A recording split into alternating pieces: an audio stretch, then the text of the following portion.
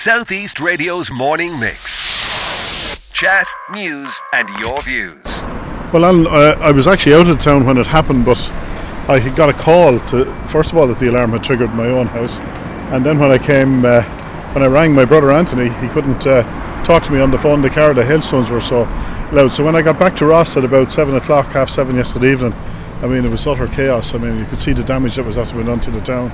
I was lucky I hadn't seen any of the flooding and that, but obviously I came across to check the Dunbrody Visitor Centre, the ship itself, and just to check to see that everything was okay here.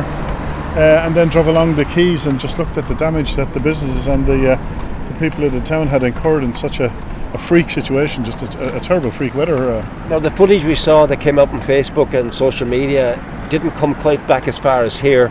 So was the centre affected at all by it, Sean? No, we're lucky here in that we're raised, and so a lot of the planning in recent years, has been towards lifting a lot of the businesses on the quayfront, particularly the boardwalk and other areas like that, where there were flood protection measures put in. But in this particular instance, I suppose they worked a little bit against us in that while they've been protecting us to keep the water out, in this instance, the water wasn't able to escape, and so we had such a volume of water cascading down the